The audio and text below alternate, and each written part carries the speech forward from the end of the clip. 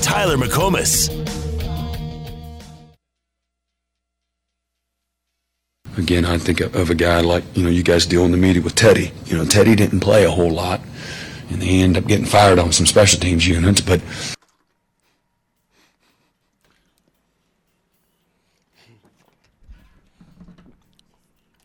let's set the clock back, or let's set the counter from one day since the Kansas State punt block has been mentioned back to zero.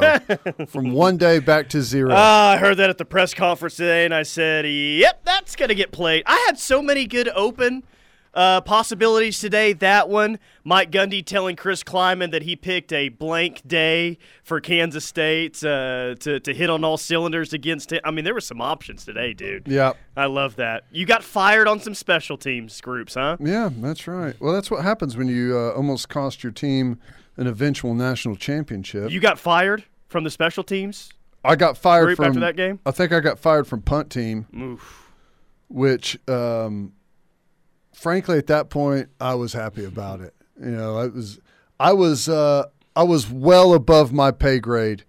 They had me playing tackle, which at the time, whenever you used to have to run an actual punt formation, tackle is by far the hardest position on the field. So probably the most thankful. I mean, you don't get any thanks whatsoever at that position, right? Because if you do your job, nobody notices and nobody cares. But if you screw up, everyone in the world will see how awful of a play you just made. Yeah, it's tough. It's brutal, and it's like an unnatural deal. You're kick stepping backwards up to that point. Never done anything like it in my whole life. Really, it's poor coaching on his part to have me out there in the first place is what I say. Did you hear that? Again, I think of a guy like, you guys deal in the media with Teddy. Teddy didn't play a whole lot, and he ended up getting fired on some special teams units. Woo! Called out. And that was the highlight of the press conference, in my opinion. Yeah, so he was talking about what, red shirt right there? Isn't that what that came from? I feel like that came in the middle of about a 5.5-minute answer to a question, so I'm not real sure exactly where we started. No, you're not sure what he was answering at that point. Yeah. Was there anything good from the press conference we learned today? He had a comment about recruiting that we talked about during Locked In that was interesting. I'm going to play a pretty funny clip, though, for you, if I can pull it up here in the next 15 seconds or so. And it was kind of referencing all the deep balls that they missed on first down on Saturday because they just had so many chances down the field. And basically it was a comment of, these offensive coordinators, they hit on something early in the game and – I'm saying to myself, when are they going to get back to that? They get all these play sheets going on. They got to get all their plays in or whatever. Mm-hmm. Basically just saying sometimes these offensive coordinators just need to keep it simple, stupid. Yeah. If something's working out, then go back to it. Yeah. Well, I don't know. Mims didn't have a good day, which is okay. If you go and win on the road – whenever your star offensive player has an off day, I think that's still pretty good. But we've been saying for quite a while now that we got to connect on those deep balls, right? Because he's winning, and it's either the ball's overthrown by just a hair, or Mims doesn't track it right and loses it a little bit and has a bad path, or we have a holding call or we have a drop. It just, for whatever reason, I think everything else around it has been really solid. Like, we're winning physically. Like, he's running past guys. For the most part, the balls have been pretty good. It's just we can't link everything together. Well, because, your main goal, I guess now, which Brent will say get better, and yes, that is true, but you do have a chance at a 10-win season now. And that's something to really shoot for and strive for. I don't think that they can get to that 10-win mark if the deep balls don't get better with this offense because they're just so big play predicated, man. Mm-hmm. They're so aggressive with their play calls, and I like that. I think that's fine. If you got numbers down the field, take it. If they get back to hitting on those deep balls, this team can absolutely find a way to win 10 games this year. But the offense just isn't going to be – it's just not going to be as high-powered without those deep balls. Here's that quote, and the computer's working slow, so hopefully it doesn't buffer halfway in the video. But here's what he was talking about.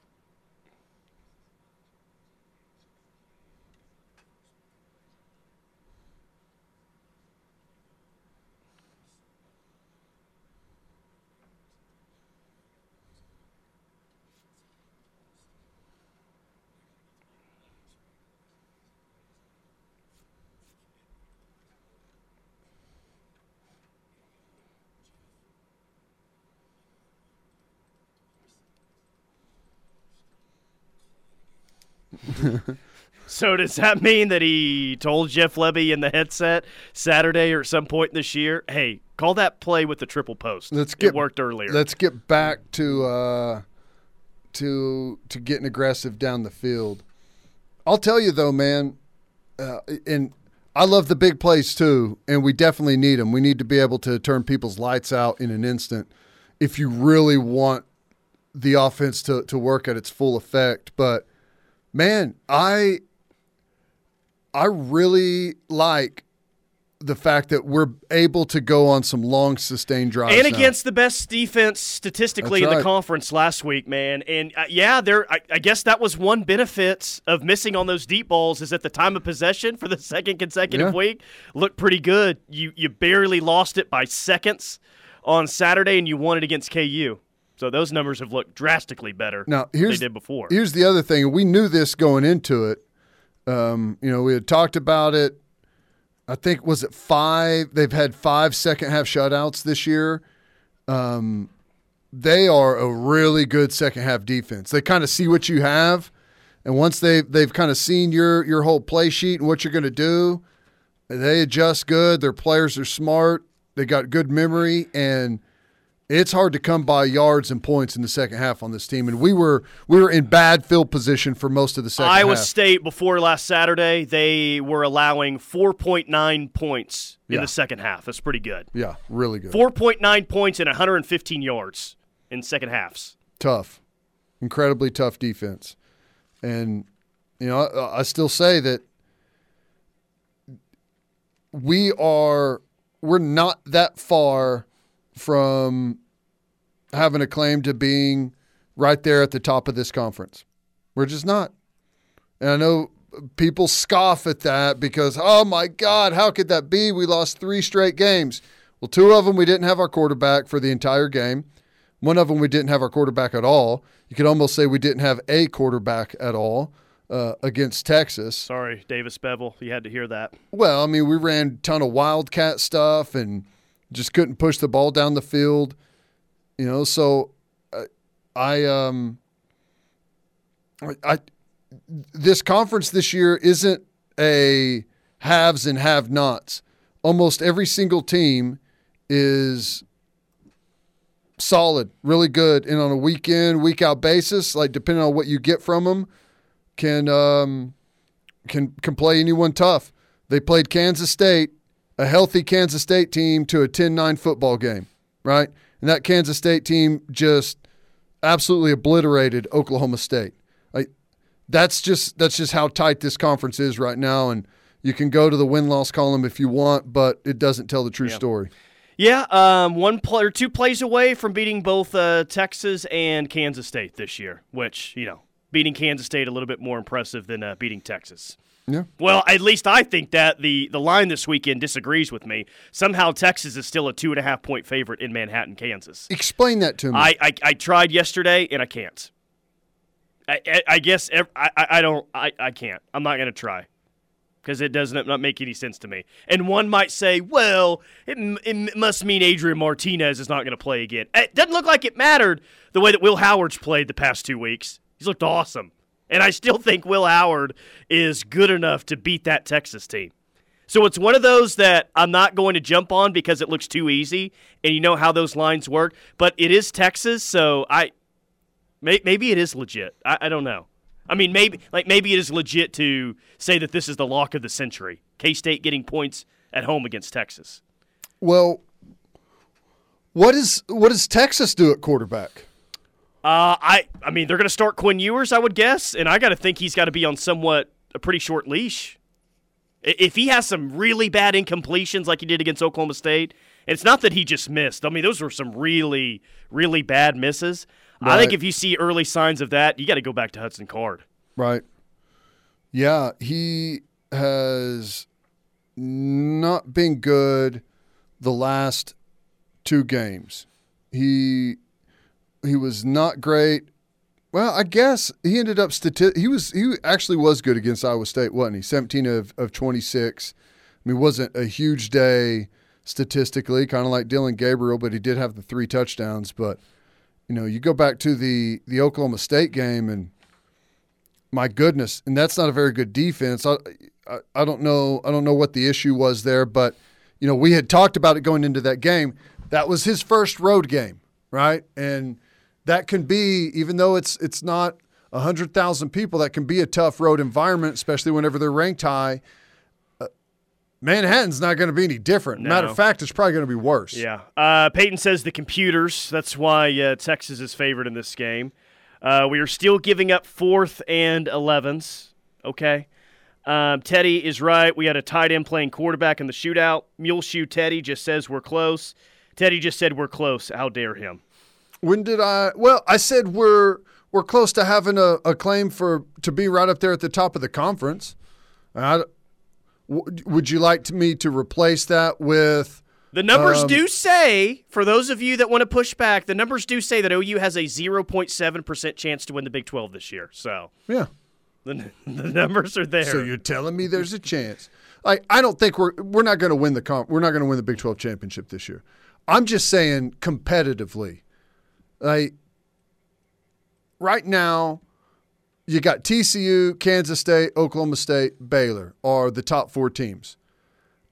Right now, I think we beat Oklahoma State and we beat Baylor.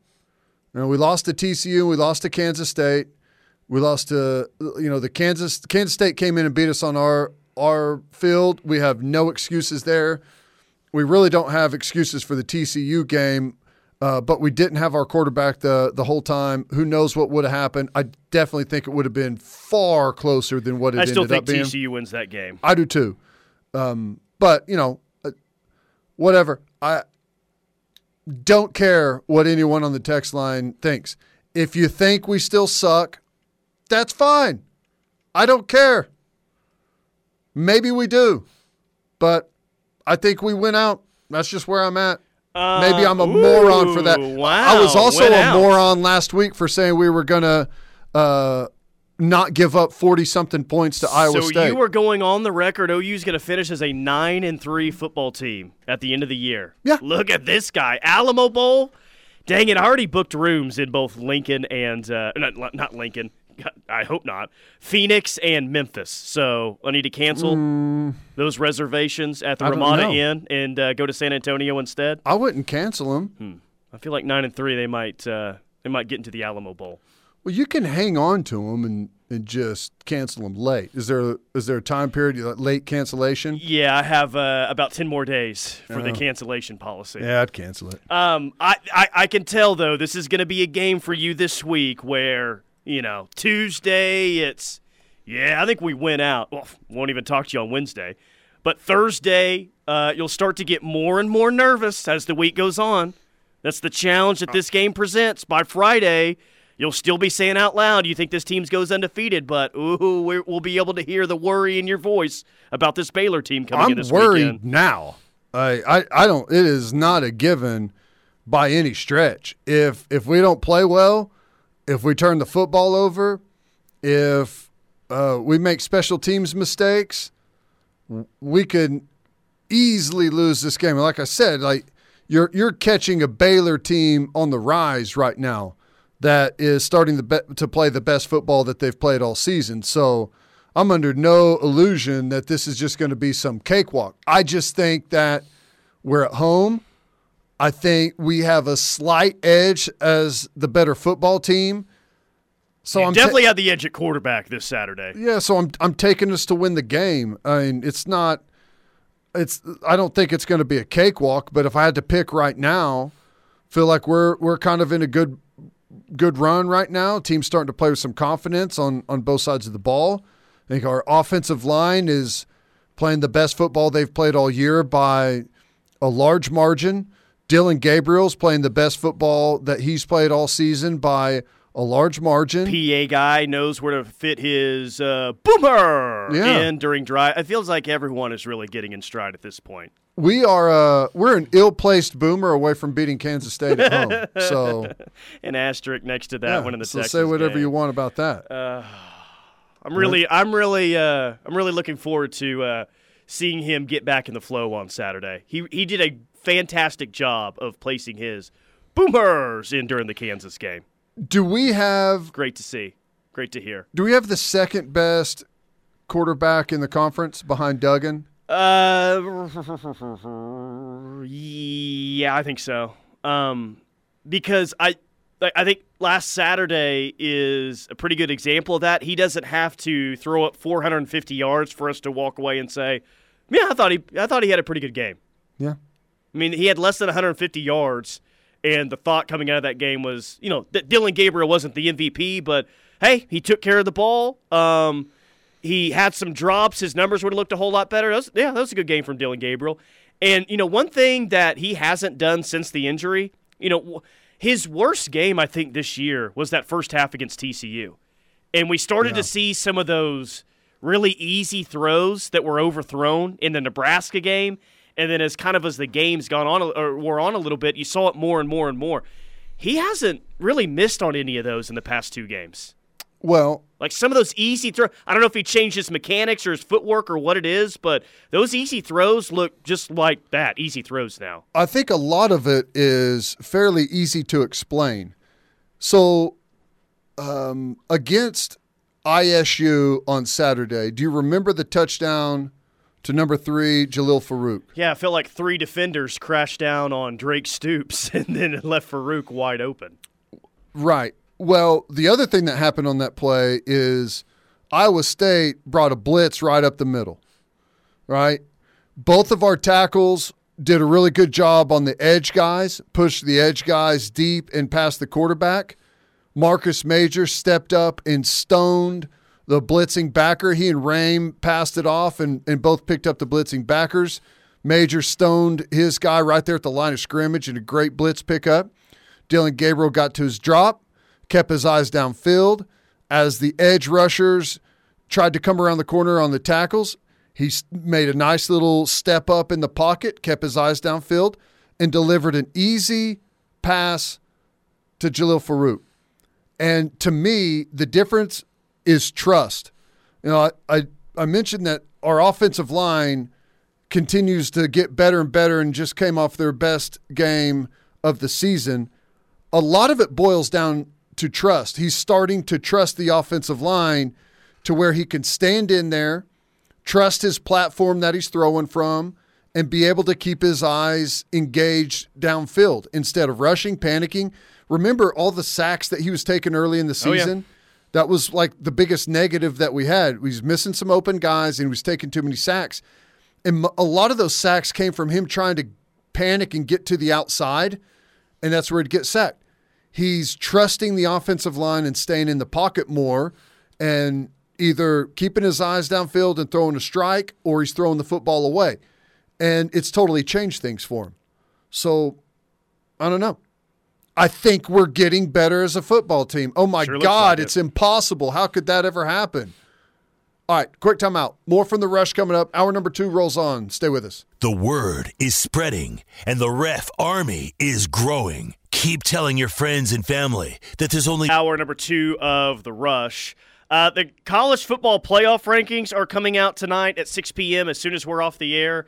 And I don't think I'm going to pay attention to them whatsoever as soon as we get out of here. I just hope that they have Tennessee and Georgia in whatever order they want at 1 and 2. They're not dumb. They will definitely do that. Because I think I saw earlier today that if Georgia and Tennessee are 1 and 2, it would be the first regular season matchup of the top two teams that we've had in the playoff era, which sounds crazy. If Georgia and Tennessee are ranked number 1 and number 2, Saturday's game will be the first time ever that the college football playoff ranked number 1 and number 2 teams play each other during the regular season. Yep, that's it. That sounds weird. But without a doubt, it will happen. Yeah, they better. It would make – I mean, why would you not? Well, Tennessee is definitely deserving of a top 2 ranking. Tennessee's resume is far better than Ohio State's. It ain't even close. Well, yeah, they got the Alabama win. Even the Kentucky win. It was. Yeah. It ain't even close. So, yeah, Tennessee should easily be number 2. Quite frankly, I think they should be number 1. They have beaten Alabama. They have the best case for number 1. So, hey, we'll see. But they will definitely be 1 versus 2. There's no reason not to do it because one of them is going to get bumped anyways, so you might as well have 1 versus 2. Yeah. I think they will. I think it'll be Tennessee 1 and Georgia number 2 tonight and Ohio State 3. Wow. And Texas probably at number 8 or number 9, most likely. If you're Josh Heupel, former quarterback, national championship winner, University of Oklahoma, Davey O'Brien winner, you want Georgia to be number 1. Why? Well, because there's no reason. Georgia feels like they're the big dog right now, right? Pun intended there. Yes, and Tennessee they're the team that's on the come up, right? They're earning their stripes. They're still trying to get the respect that they deserve. You can't. It's hard to make that fight with your team whenever you're ranked number 1 going into Georgia. Teddy's saying that his buddy Josh Heupel's team, they can't handle being the number 1 team in the country, going on the road for a tough game. You don't want Georgia feeling disrespected. You know what I'm saying? I mean, I guess. I don't think the game's going to be decided on Saturday. Who's number 1 or who's number 2? I think it will. Well, you think it's going to be a close game then? I say who's number 1 by the college football playoff committee. Whoever's number 1 loses the football game. Georgia got a big injury, man. One of their best players, Nolan Smith, torn pec. Yeah. I'm picking the University of Tennessee to win the football game no matter what. Oh, shocker. What? Shocker that you're going to pick Tennessee. You don't think I should? That's not what I said. I just knew who you were going to pick. I know who you're going to pick to win the national championship, Tennessee. You put yourself in the you're basically evolved this year. No, that's not true. I feel like what Tennessee has done and is doing is a special run. And when you're on a special run, a lot of times you don't have to be the best team, at least not at that moment. Where they are right now, they're getting more buy-in, fans, players, coaches. Like the energy that they've got around that program right now is crazy, huge with a capital Y, and you just find ways to win, man. Yeah. Changing of topics. Dare I say it reminds me of the University of Oklahoma in 2000? You know how many times I've heard that up to this point? It's similar, though. You should ask Bob last hour. Hey, is this Tennessee run remind you of OU in 2000? Feel like you would have shot that one down pretty quick. Oh no, hell no! I didn't read this on the show yesterday, but in honor of Halloween, who's the scariest player in OU history? I put that out on our Twitter page, and the photo that I linked to the question is the Tommy Harris Sports Illustrated cover, which is really still awesome, man. One of the more underrated Sports Illustrated covers that maybe we've had in the past 20 years or so. It's pretty cool. AD got some love on the response. Of course, Roy did. The band director got one. Leroy Selman, Brandon Everidge, Steve, Dr. Death Williams, Perrion Winfrey, Ricky Bryan. I think it's Torrance Marshall, man.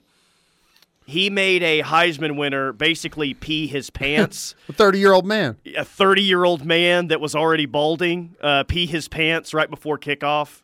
Yeah, that's pretty scary. I think it's Torrance. Torrance gets high votes. Tommy Harris gets high votes. The Boz has got to get high votes. Boz gets high votes. Man, there's been some dudes throughout the years. George Cumby, just some of the guys that they had on those teams back in the day, just incredible. Darryl Hunt, just an absolute beast. Rod Schote. Some really good offensive linemen. Jamal Brown, Davin Joseph. I'd throw Trent Williams in there as well. Trent because Williams. of the size of that man and how well he can move. Yeah. Dude, there's a bunch of guys that are up for that spot that are just like gritty and nasty football players. Like Jamal Brown he's a hard one to beat. Like that dude, he was nasty. He was nasty out there on the field. So I'm gonna go with Torrance though because of what happened at the coin toss. Yeah. I mean, not only because we see guys talk trash all the time, and then how many times do we see them like immediately after get totally embarrassed and they can't back up the talk that they? I mean, that was a vibe there at the coin toss, and he 100% backed it up. Picked it off. Picked him off in the game too. Didn't allow a offensive point that night to one of the best offenses, if not the highest-ranked offense in college football that year against the Heisman winner. Yep. Yeah, pretty incredible. Pretty incredible. I have – you're not going to hear me say no to Torrance Marshall. Absolutely. All right, quick timeout. More from The Rush coming up. Hit some things that caught my eye next. Stay tuned.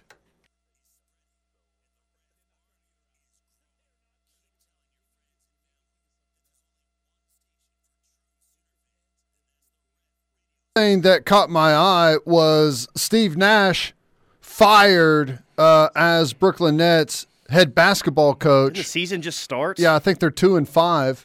And it wasn't very long ago that the Nets, everyone released a statement about how committed they all were, and they're all on the same page and ready for a great season, and made it 7 games. And they've fired Steve Nash, and it looks like they've hired the coach was let go by the Celtics for something that no one really knows what went down. I think we all know what went down. Well, we know that something. I can take that. I won't. Something improper went down. I guess maybe I'm just the only one that doesn't know the full story of what it was. Wasn't he not hooking up with people that worked with the there. Celtics organization? Yeah. I guess I didn't know if it was that or if there was some type of like abuse going on, whatever. But the Nets, that looks like that's who they're going to hire. So they've got that going on. They've got the Kyrie Irving situation going on right now. They got a lot happening here. 7 games in, It's going to be a soap opera for the Nets. How about this, Tyler? Announced over the weekend. Big 12. $2.3 billion media rights deal. $50 million plus a school moving forward. Thoughts on that? That's huge. Pac-12 thinks they're going to get more. I'd love to see it. Good luck to that conference out there. That guy, I'm just telling you right now, Kliavkoff, the Pac-12 commissioner, that dude is drunk or high with the things that he's saying right now. The guy is absolutely delusional. I'm sure that deal came on the promise of OU having to play 7 11 a.m. games. They played 6 11 a.m. games last year. The West Virginia game will be their 6th 11 a.m. game this year. Maybe they'll bump it up to 7 or 8 next year. I don't know. Well, it doesn't start until 2025. This is not Oklahoma included at all. Oklahoma's not going to see any of this money. Interested to see what happens, like what this means for the University of Oklahoma and going to the SEC. One of the things that was holding it up is the Big 12 holding Oklahoma and Texas to the buyout agreement because this was going to be financially catastrophic for the conference. Well, now they've made a massive improvement in their financial situation, so they really don't have that claim anymore and may ease up on chasing down Oklahoma and Texas. Now, I definitely think this helps us get out before the 2025 that everyone's continued to say, but I still believe, man, that this thing's going to happen fairly quickly. I'll throw in one of mine with that one since they kind of go together. Yeah. I guess Dana Holgorsen, head coach at Houston, this was yesterday afternoon. He said the 2023 Big 12 football schedule will come out in a few weeks and says it will be, quote, eye-opening. What does Dana Holgorsen mean by that? That the Big 12 schedule next year is going to be eye-opening? I don't know. Oh, you going to play every single game at 2 o'clock on ESPN Plus? Is that what he's talking about? Well, They're going to make OU play every game on the road next year? That's weird. I don't know. OU not going to be in the schedule next year? OU not going to be in the schedule. I don't know what they're going to do. That's a heck of a comment, though, that nobody's talking about. But think about this, though. Think about Houston, BYU, Cincinnati, and UCF. They just hit the damn lottery. Those schools were making like $6 million a year in TV rights money. They're going to $50 million. They're having a party in those schools right now. Should. I mean, that is an absolute game changer for those programs. Massive. Yep. Awesome. That's all I got. My first one is actually your boy Roy Williams. Okay. Wow. A little bit of a flex from him last night. He sent out a picture on Twitter about all the candy that he was giving away on Halloween. Wow. Full-size candy bars is what Roy was giving out last night. Full-size Butterfinger, Snickers, Milky Way, Twix, Three Musketeers, Starburst, Kit Kats, Reese's, M&M's, both peanut and without peanut, Twix. Let's see what else is in here. Fruit by the foot, I feel like that is at the end of the table. He has this massive table of full-size candy bar from about every candy you can think of. Dang. Doing it big up there. I think he lives in Edmond, right? Doing it big up there in Edmond. Used to knock people out on the football field. Now he's giving sugar comas to kids coming around on Halloween. Life is doing life for him is great. I mean, full-size candy bars. Here's the thing. In our society, you basically get paid to eat horribly.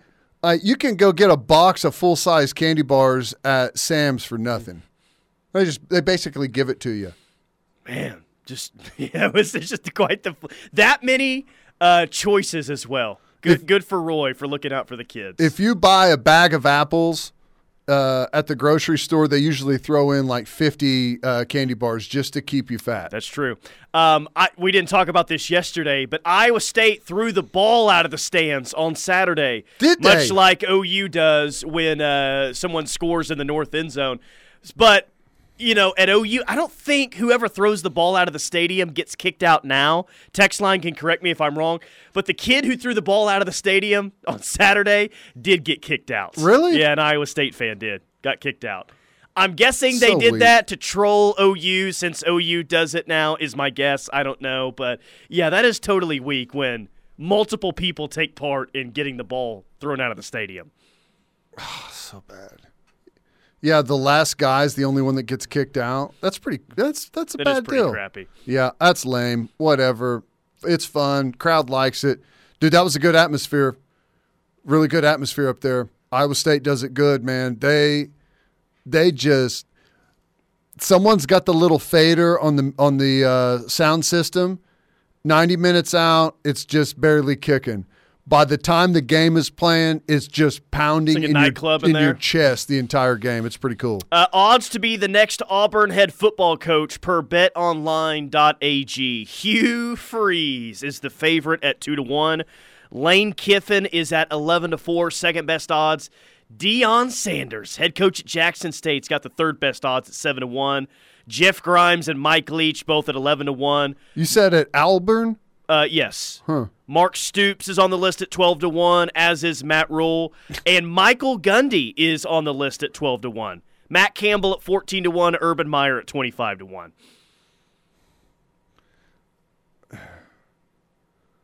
It makes me want to slam my face into the table when they put Mark Stoops on there. Yeah, there's no way he's leaving. No chance he's leaving Kentucky for the Auburn job. No way.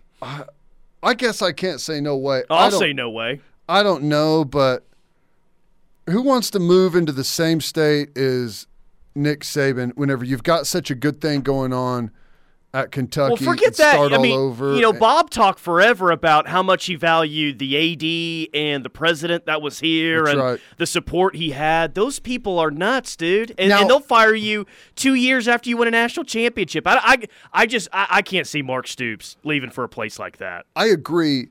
Now, correct me if I'm wrong, but doesn't Auburn have to hire an athletic director as well? They did that officially yesterday. They hired the Mississippi State AD, and basically the guy was hired and told, you need to fire the head coach as soon as you get hired. I think that was like his first order of business was to get Brian Harsin out. Yeah, fire. It's a lot easier to fire someone that you haven't built a relationship with. Exactly. So I'm guessing that's why Mike Leach is on there. There's no way Auburn fans want Mike Leach, right? There's no way. I would hope not. But what was his He odds? was at 11-1, like fourth best odds, tied with Jeff Grimes, who's the OC at Baylor, and in front of Kevin Steele, Mark Stoops, Matt Rule, Mike Gundy, Matt Campbell, and Urban Meyer. What do you think about Mike Gundy? No way? No way. No. He's not leaving Oklahoma State, man. And why would he? He's getting a nice payday there. Big 12. He's got security that's there. His biggest nemesis is about to leave the conference. Mike Gundy would be a fool to leave Oklahoma State for Auburn. I think anyone that is secure, as a head coach somewhere would be a fool to go to Auburn. Unless you're just looking for a massive buyout in a couple of years and not have to work anymore. Why would you? It's like the same thing with Lane Kiffin. Like, historically, is Auburn a better job than Ole Miss? Sure. But who would you rather have to beat every single year? Mississippi State or Alabama? Right. Lane Kiffin beats Mississippi State in the Egg Bowl. For the most part, he's good. Win 8 games a year, you can stay there for a while. The minute you go to Auburn and the minute you start losing to Alabama, they're going to try to get you fired. Yeah. Like, Auburn's a good job, but I just wonder how many people are really going to be interested in it with the current layout. Right. I'm sure they'll throw a ton of money at someone, but it's a tricky job. It's a tricky job. Who's the longest tenured head coach there over the last couple of decades? At Auburn? Yeah. Probably Tommy Tuberville, I would guess, who he beat Alabama like 5 or 6 consecutive years. It was when Alabama was in their bad spot, right? Yeah. But since Saban's taken over at Alabama, it's been one coach after another, right? Been a revolving door. Yeah. Gene Chizik. You had Who came after? Who was between him and Malzahn? They fired Chizik to get to Gus Malzahn. Is that right? Yeah, because Malzahn was at Arkansas State. Chizik won it in 2010, and Malzahn got back there in 2013. Okay. All right. And then after that, they went to Harsin after Malzahn? No, he got fired in like 2015. God, who did Auburn hire after 2015? Why am I totally blanking? There was another guy in between that. We just said Gus, right? Yeah. Text line will help us out on who that was. I totally just blanked on who it was. But someone says on the text line, "Dirty Dan Mullen's perfect for Auburn." Yeah, seriously. Yeah, Gus got fired, I think, 2 years after they played for that 2013 national championship game. Yeah. You have success there, and they fire you soon after if you don't follow it up. They have very unrealistic expectations there. Yeah. Huh. I thought I don't know why I'm thinking it was Malzahn and then Harsin, but I don't know. Yeah, well, needless to say, it's a revolving door, at least as long as Nick Saban is at Alabama for sure. I don't know. All right, quick timeout. More from The Rush coming up. Inside the Brian O'Haver Studios, it is The Rush on the Ref. Tyler McComas, Teddy Lehman. Yeah, it was Malzahn was there for a while. He was just on the hot seat for 6 consecutive years. Yeah. That's why I thought he got fired shortly after that title appearance against Florida State in 2013.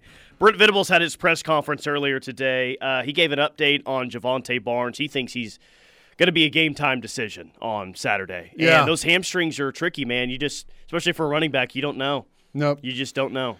You don't. Though he didn't sound very optimistic at all about Billy Bowman last week, and Billy Bowman played.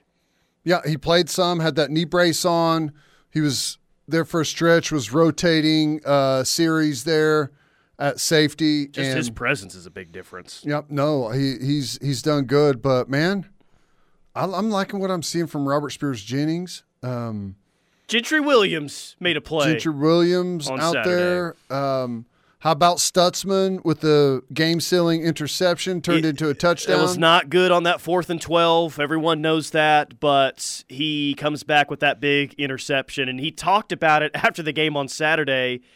I guess in his head he was saying, "Oh, when they do this, I just remember Coach V telling me to, stick to the inside or whatever Coach Venables told him, and it led him to get to that interception." So yep. That's was not great on 4th and 12, but he came back and made the biggest play probably of the season for him personally. Definitely defensively to seal it. We go down, we punch it in, and that was really the difference that, the defense won the game for you, and that's got to make those guys feel really good. And, wow, it's amazing that they can be looking better and playing better and tackling better and being a little more confident. And, you're 8 games in to a new system and you're starting to understand it a little bit better and communicate a little bit better. Yeah, it's okay. Guys can actually get better throughout the course of a season. You're not locked in to how good you can be first game of the year. It's amazing how it happens, and hopefully they continue to progress. Brent said today that however they use their special teams formula, they come up with like a certain number of points each week. Yeah. I guess this was the highest that they graded out, which understandable, but the highest they graded out was special teams. Yep. No, it was. It was great. Turk was really good, and that's going to be a benefit. If you can win the special teams phase against Baylor, that's going to help you out as well. All right, quick timeout. We got the final hour of the rush coming up next.